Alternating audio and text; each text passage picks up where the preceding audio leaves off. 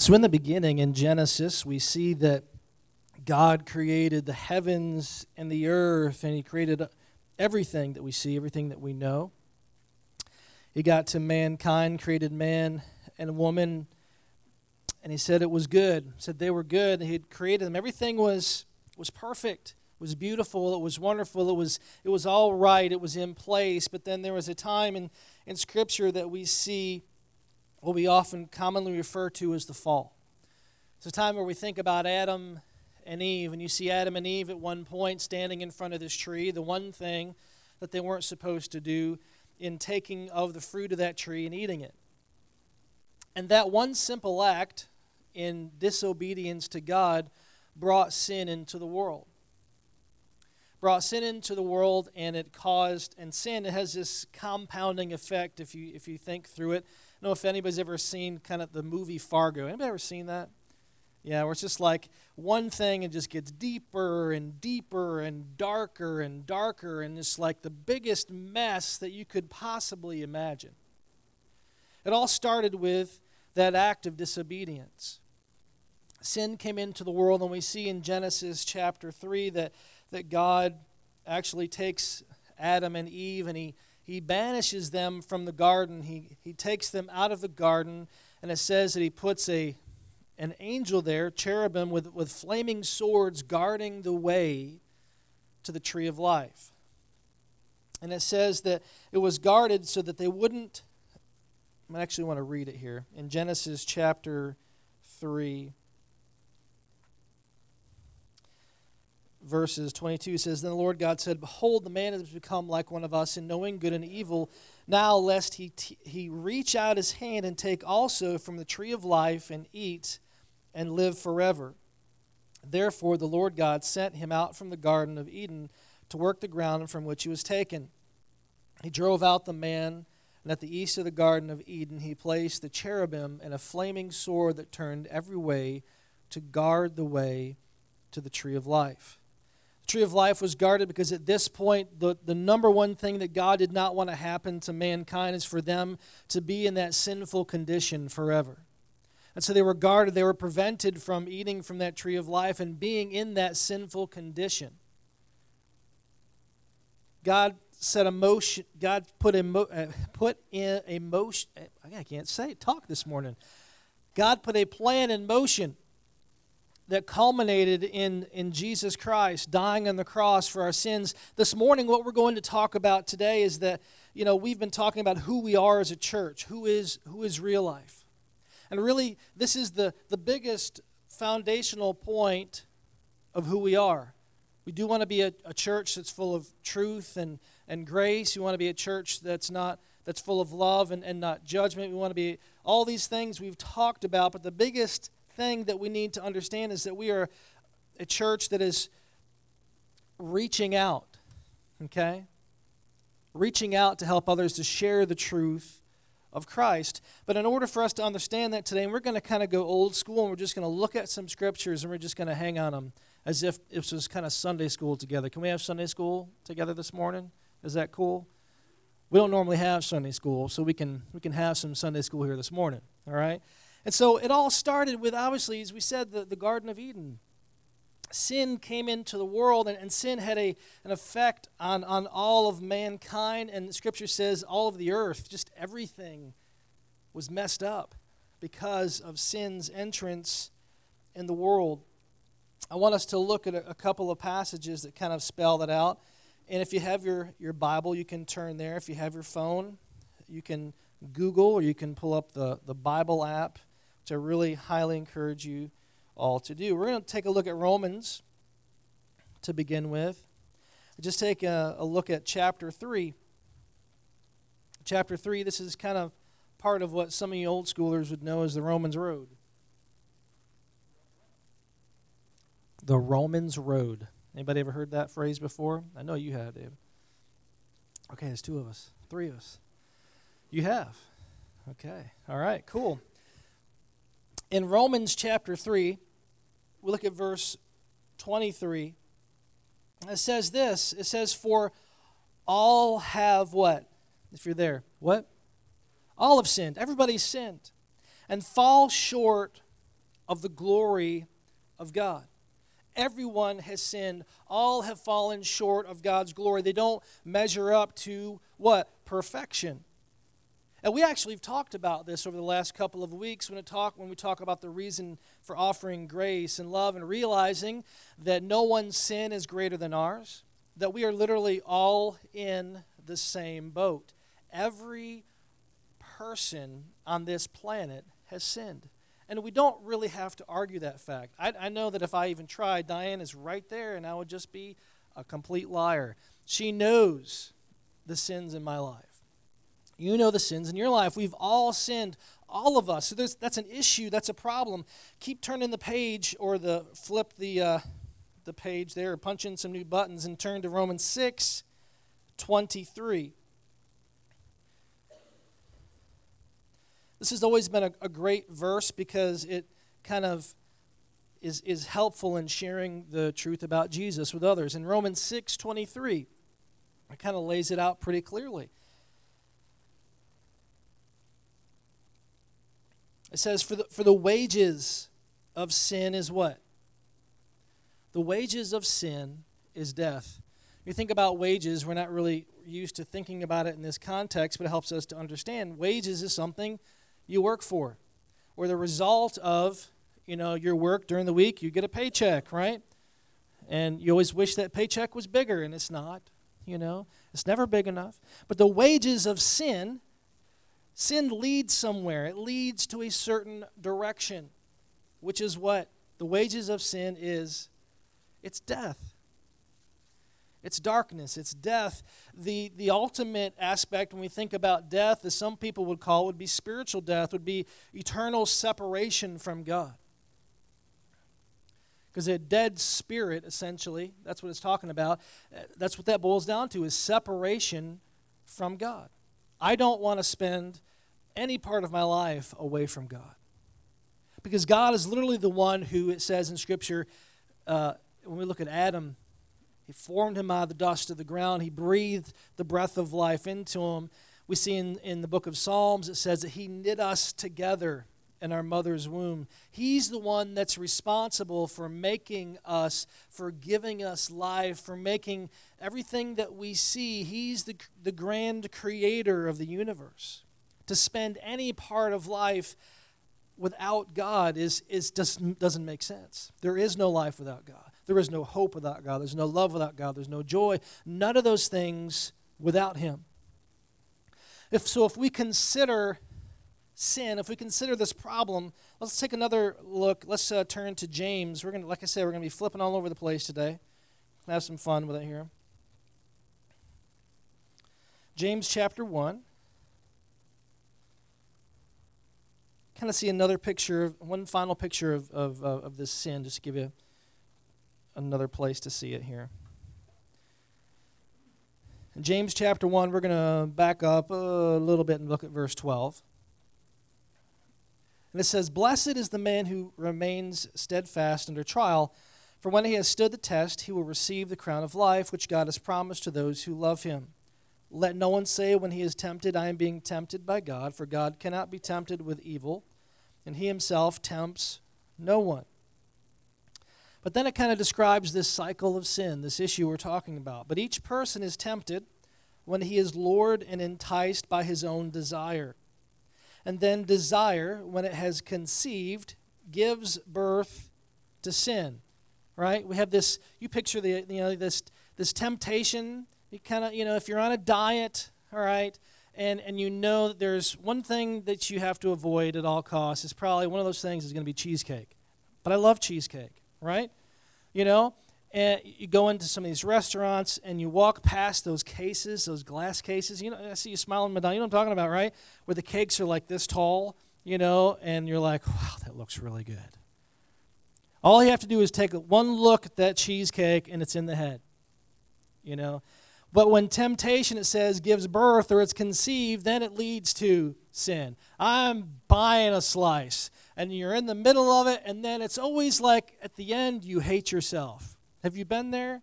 Anybody tell me? If you've been on a diet, right? You've been at that point, and at the end of it you're like, yeah, yesterday. You know that. And you're like, what have I done? Now, this is just a food example. In life, obviously, it's much worse when it comes to relationships. But it says this, each person is tempted when he's lured and enticed by his own desire. When desire is conceived, it gives birth to sin. And when sin, when it is fully grown, brings forth death. It's a steady trail. But the point that I'm trying to make this morning is this is an issue for every person on this planet. If our name as a church is Real Life, we certainly don't want people to be walking in death, to experience death, to taste of sin and death, and all the garbage that sin offers. We're about life. And there is only one source for life, and that's God. And so the biggest core aspect of who we are as a church is that we're always wanting to lead people to life, to God, to Jesus. And we're going to look at some scriptures here that spell that out. If we want to think old school, we can use the term evangelism, okay? But an evangelistic person it's all about sharing good news. You like hearing good news? Anybody? Yeah.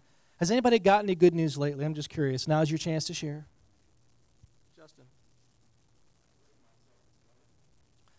You weighed yourself and it was good news. All right, dude, that's awesome.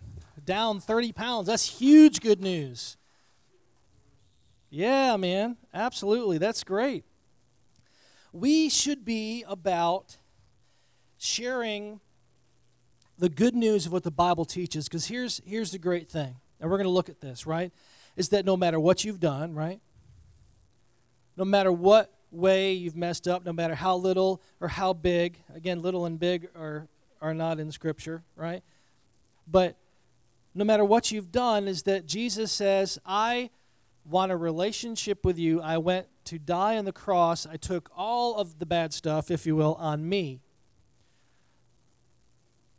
so that we could have a relationship together. You could be forgiven of your sin. You could have a relationship with the God of the universe.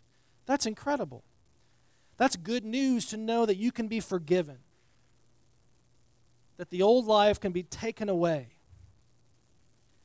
And we kind of think we experience that sometimes in relationships, but it always comes back up, doesn't it, sometimes, right? That record from the past. Well, I remember when you did such and such. Well, I thought you forgave me. But it's still there. But with God, it's real. Forgiveness is real. The old is gone. The new has come. Let's look at some passages to kind of see that and understand that. Understand that today. Let's go ahead and just turn to 2 Corinthians 5. 2 Corinthians 5:17, which is what I was just referring to. This is the most recent passage we were looking at just last week. Let's go ahead and go there. We can start there. 2 Corinthians 5:17. It says this. It says, therefore, if anyone is in Christ, that he is a new creation. The old has passed away, and behold, the new has come. And it says, all this is from God, who through Christ reconciled us to himself. He reconciled us.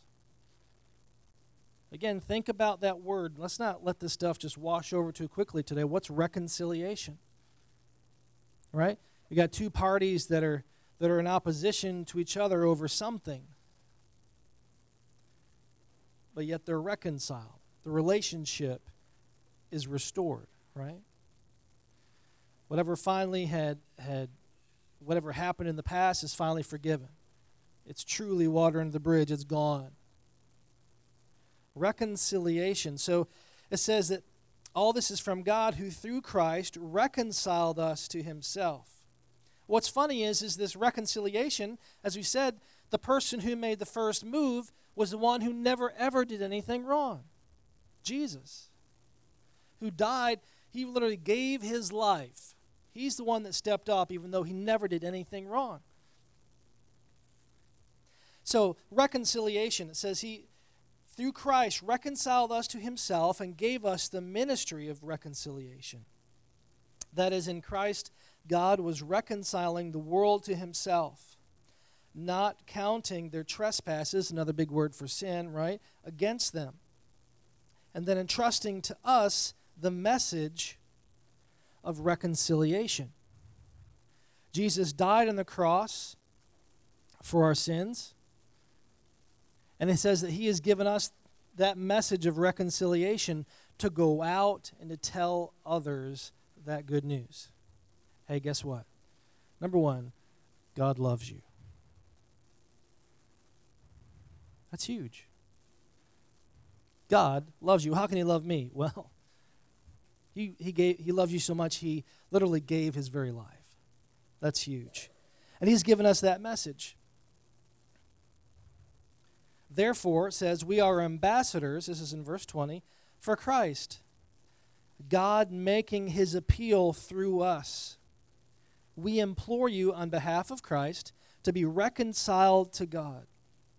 For our sake, he made him to be sin who knew no sin, so that in him we might become the righteousness of God. Do you catch that? Sometimes we have to slow down, read Scripture a little bit slower. For our sake, he made him to be sin who knew no sin, so that in him we might become the righteousness of God. Jesus took all of our sin, all of the world's sin, past, present, future, upon him. At that moment in time. It's incredible. So that we could be considered righteous and holy. Not because of anything we did, but because Jesus is righteous and holy. This is a silly way to remember it, but it's almost like, if we've sinned, you got to be perfect on the test, so to speak. If you get one answer wrong, thinking about school, right? You get an F. It's pass fail, right? It's one of those things. And the thing is that Jesus has a perfect report card. Never, ever did anything wrong, got anything wrong. It's like a little swap has taken place. And we had a photocopier. Everybody that said, you know what, Jesus, I'm giving my life to you. I'm following you. Here, take a copy. We have the righteousness of Jesus.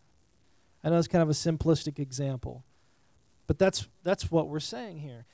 Because of Jesus, we have his righteousness, his goodness. Because of him. That's huge. Okay, so great passage of Scripture. Here's the thing, understanding that truth, that we can be forgiven, that God loves us, that the old life is gone, the new life has come, that's good stuff. That's really good news. And the thing is that what we have to be about as a church is sharing that. And I want us to kind of talk about that a little bit today and look at what Scripture has to say about that as well. We're going to look at some of the most basic things. Let's look at Matthew 28, 18 through 20. Anybody know what this is typically called? It is in the New Testament. Thank you, Justin. That is foundational. What's that? The Great Commission. All right, very good. Again, I said this is Sunday school, so you can get to talk. Jesus, God, right. I'll let you pull out the squirrel illustration. Matthew 28, 18 through 20 says this. Is everybody there?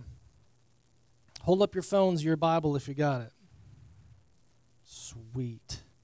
This is great. All right.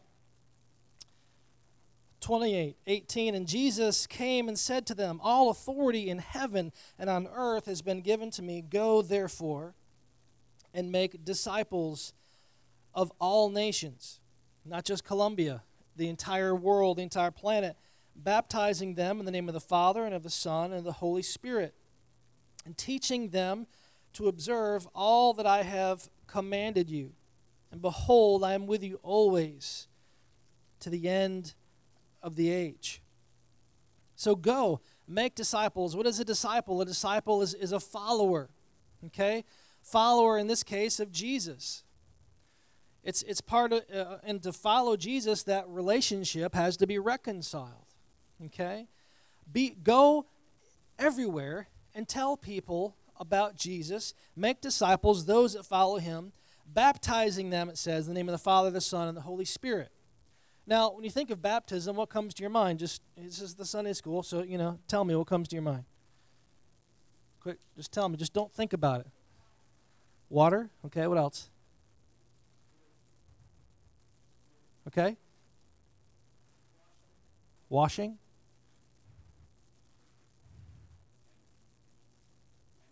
Entering? Okay? The first picture typically I think we probably see when you think of baptism is like a literal baptism, right? You see someone and you're dunking them underwater and you're pulling them back up. But baptism, and the actual word here, and there's disagreement among theologians, it doesn't matter, but it means to immerse, okay? To in this case, to take, and I've shared this before, to take a white piece of cloth and to submerge it completely into purple dye, for example, and to pull it back out, and that cloth is completely different. It's no longer white, it's purple. It's been baptized, if you will, into that purple stuff. Now, if you're baptized then, think about it, into the name of the Father, the Son, and the Holy Spirit, if you're baptized into God, if you will, and pulled back out, what do you look like? The Blue Man Group, thank you. All right. And the color was purple, by the way, so nice try. But you catch my drift. In some mysterious way, you are different. You are changed. You just decided to follow Jesus, and you're baptized into him. There's a change that comes over you, in you, through you, every aspect of who you are. Because the old life is gone, the new life has come. There's a change there. There's a difference. There's a becoming brand new. And so when he says to go and to make disciples, baptizing them, and then teaching them to observe all that I commanded you, we're supposed to be people that are going out and sharing this great news that God loves you, God forgives you, he will change your stinking life. Who doesn't want that? If you understand what it really is reconnecting with the God who made everything, the one who knows how it all ticks, the one who put everything together, then it only makes sense. If you're trying to figure it out your own way, you realize how silly that really is. How much you can really mess it up. It's funny, we don't need directions until we get lost. I had installed a new radio in my car. And, I took out the factory radio because I couldn't plug it into my phone anymore. I didn't have an auxiliary cord. I didn't have a Bluetooth connection. And I had this old tape deck that had a tape and a cord to it. You seen one of these? You could plug it into your phone, listen to your tunes or whatever. Is anybody relating to this at all? Okay. The problem is that the tape would go in, and you'd think, all right, good. And it'd come back out. It'd go in, come back out. It'd go in, come back out. So it was like there's no listening to music. I got frustrated, ordered a radio, and this little sleeve type thing, and being Mr. Do-It-Yourself, I was like, I'm going to save, like $200 probably just on installation alone to put in my own radio. By the way, it's in. It's working. Okay. But the process I thought was going to be really simple. And then the next thing you know, I have like 20 different cords that look like Medusa all over the kitchen counter trying to put these things together. I couldn't do it on my own. I needed direction. I needed direction from the creators of this radio that says orange goes to this one and blue goes to this one and to this one, and this is how you put it in.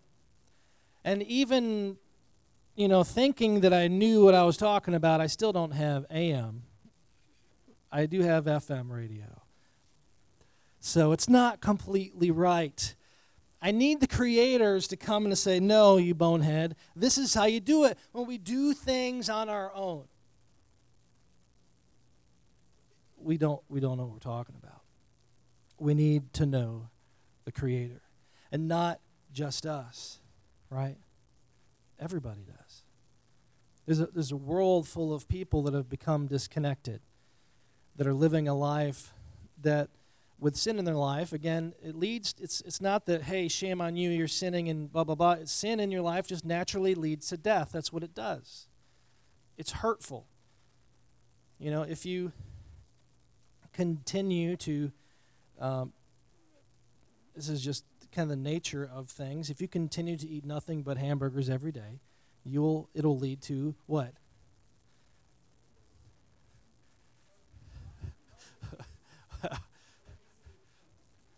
I don't know which order, right? Obesity, certainly. Heart disease, I heard heart attack. And then heart attack leads to what? Death. Did you say glory? I enjoyed my hamburgers, and now I'm dying for it. But so we as a church, as Real Life Church, need to be sharing that good news about Jesus, okay? So we have the Great Commission, all right? Let's look at 1 Peter 3:15, and I'm going to jump around a little bit quicker because I'm realizing the time here. 1 Peter 3:15. You guys with the phones are cheaters, just saying. Cheater, pumpkin eater. All right, 1 Peter 3:15. I need to move faster. Who wants to stand up and read that? This is Sunday school this morning. Go ahead, man.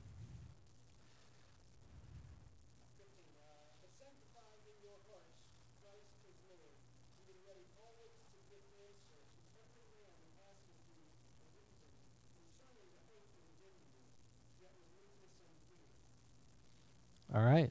What version is that? ASV. Okay. Who else has a different version? That's good, but I want to hear more of a modern. Go ahead.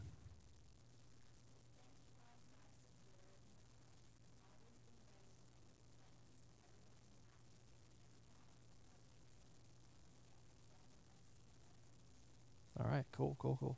Thank y'all. What's it saying?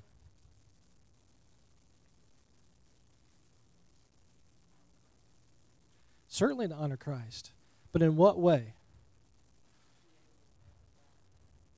Be able to tell what God did for you. Be able at any moment, someone ever come up to you and say, there's something different about you. And we're not talking about your hair or your new nails or your new wardrobe or your haircut or never in traffic. We have to be prepared to give a reason for why we follow Jesus, for the hope of Christ. Why do you follow him? Why do you serve him? Do you feel like you can just talk about it? And sometimes we feel really kind of bound up about it. We make it really, really complicated. We become very, very fearful about it. There's a really key thing I think is cool here. It says, when you do talk to somebody about Jesus, to do it with what? Did you catch that? Gentleness, and what was the other word? A respect. Gentleness and respect. That part, I think, often is left out, isn't it? If people would hear about Jesus with gentleness and respect, conversations might go a whole lot differently, don't you think? And there's been a lot of that without gentleness and respect so now when it seems like you talk about Jesus at all, everyone's like automatically the wall goes up. Talk to the hand kind of thing. We'll come back to that. Great passage though, okay? Romans 1:16. I'm going to actually get you guys to read these because you're faster than me flipping, Okay? Romans 1:16. And if you got it memorized, and I guess you could just stand up and spout it out. Beth has this one memorized, I'm sure. Romans 1:16. Who's got it? Someone besides Eric. Eric, I already called on Eric. ESV is the one I normally use. That's probably what got you confused. Go ahead, Justin.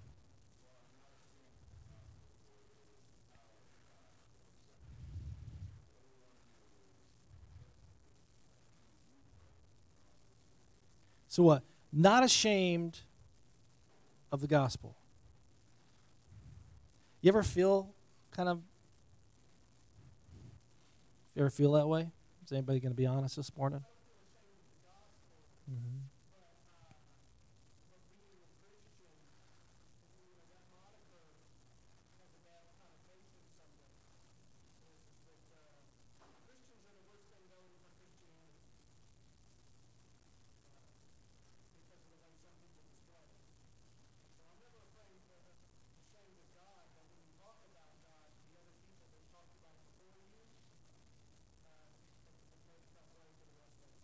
Mm-hmm. So it says that I'm not ashamed. Thank you, Eric. I'm not ashamed for what reason? Second half of what Justin read. It's the power of God for what? For salvation. The thing is that at some point, right, we have to get over the fears. We have to get over our history even, because what we're dealing with here is the power of God to change lives. Realizing how big that is, how important that is, at some point we have to move forward. And what my hope is for us as Real Life Church is that we are a church who shares the truth of God, but with gentleness and respect. And so when the outside world, even they say, they might completely disagree with us. They might be atheists, they might be agnostic, they might be Satanists for all I care, but they look at us and they say, you know what? Those people love Jesus, and when I talk to them, they treat me with gentleness and respect. They treat me, they love me, which is really weird because they don't believe what they believe. And it seems like you can't get along in today's culture unless you believe the same thing, right? Unless we're politically on the same side of the aisle, unless we both believe this and both believe, we can't get along, right? But that's not the case. These people, they love me because God loves me. It says that. Can anybody quote John 3:16 this morning in Sunday school class? Somebody tell me what John 3:16 says. You can say it in whatever version you've memorized it in. You're afraid to stumble. I don't care. Just say it. Who's got it?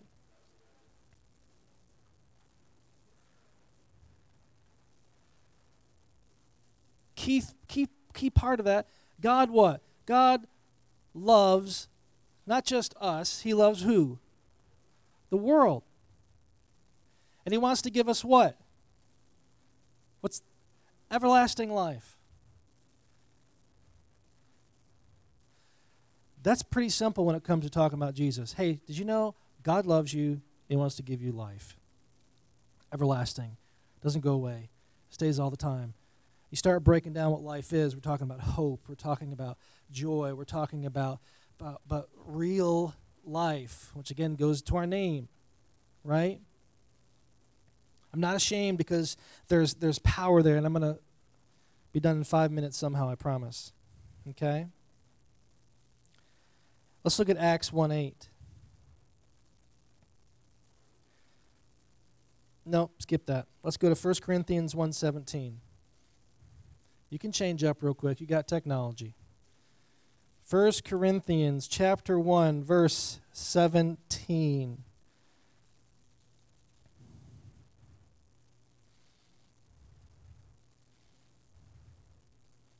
Is everybody there? This is an interesting passage because Paul, the guy who God used to write the majority of the New Testament, says this. Who wants to read it for me? Who's got it? Diane, you're ready, right?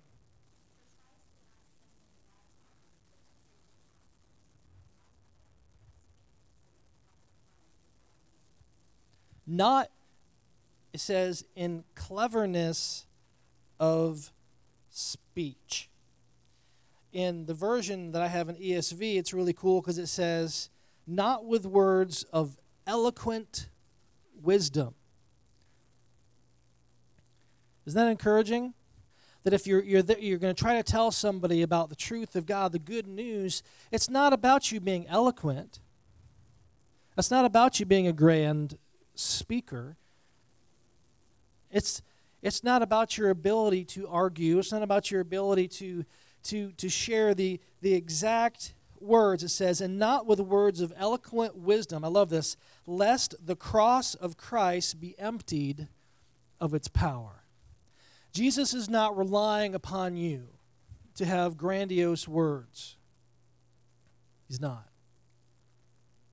Here's the thing that I want you to walk away with today when you talk about sharing good news with people.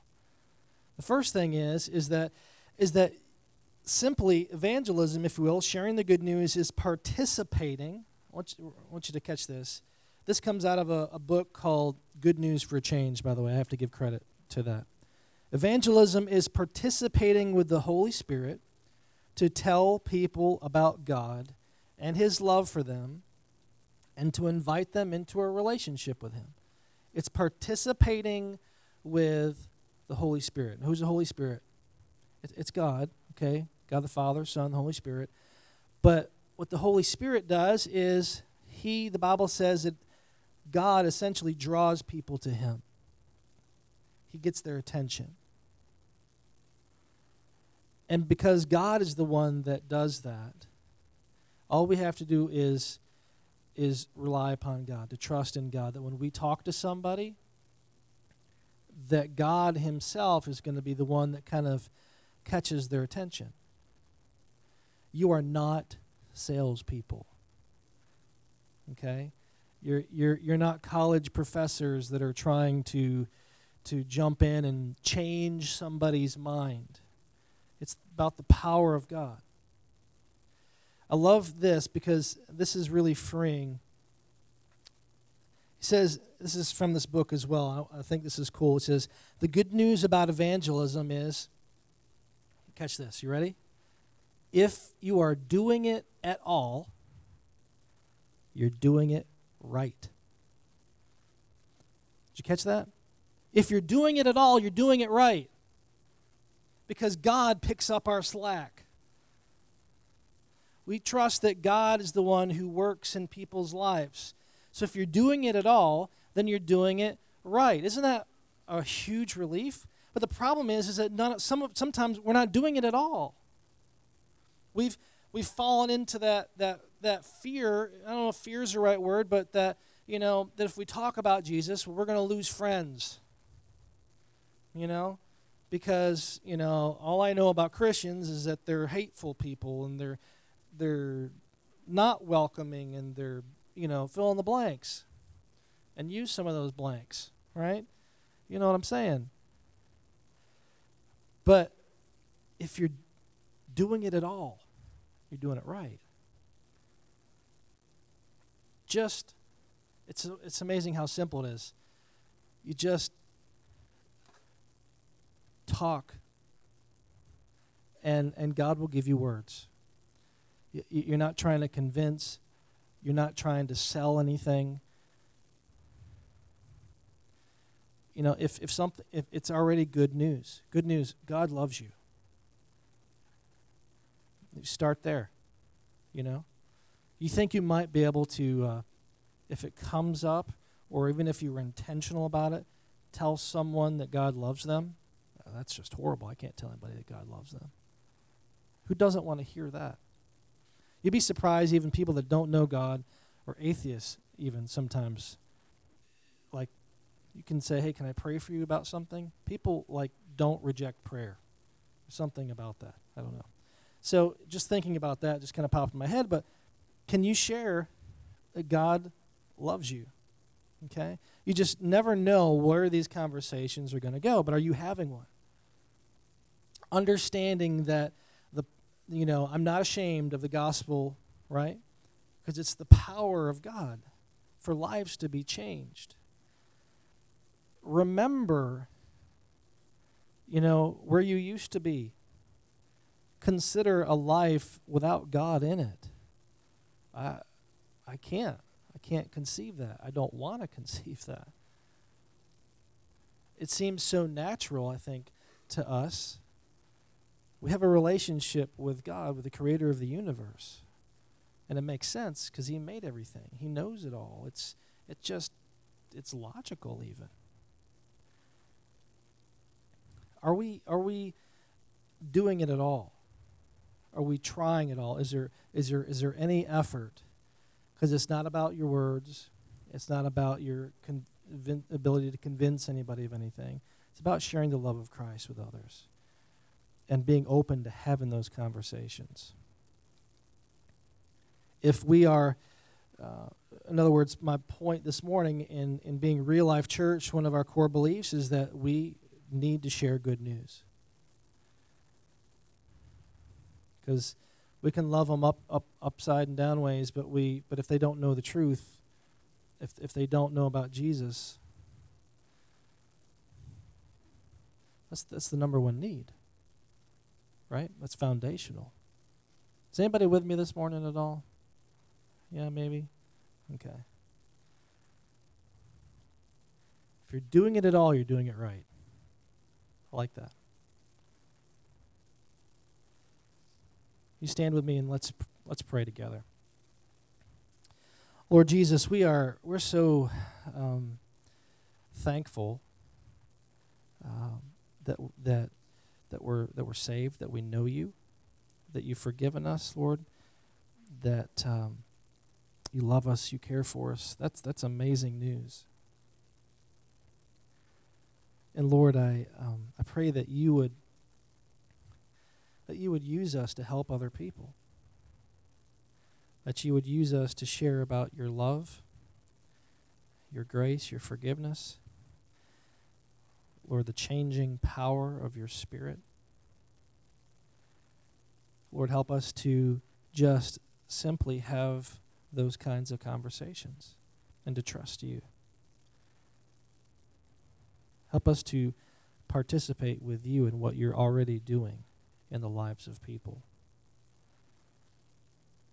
Lord, you've given us the name Real Life. Lord, help us to share real life with people. Lord, we're so thankful for your love and your grace. We thank you for this time together today. Lord, I'm thankful, Lord, that even as simple of a preacher that I am, Lord, that you do the work. And Lord, we trust in you. Thank you so much for today, for this time together. In Jesus' name we pray. Everybody said, amen.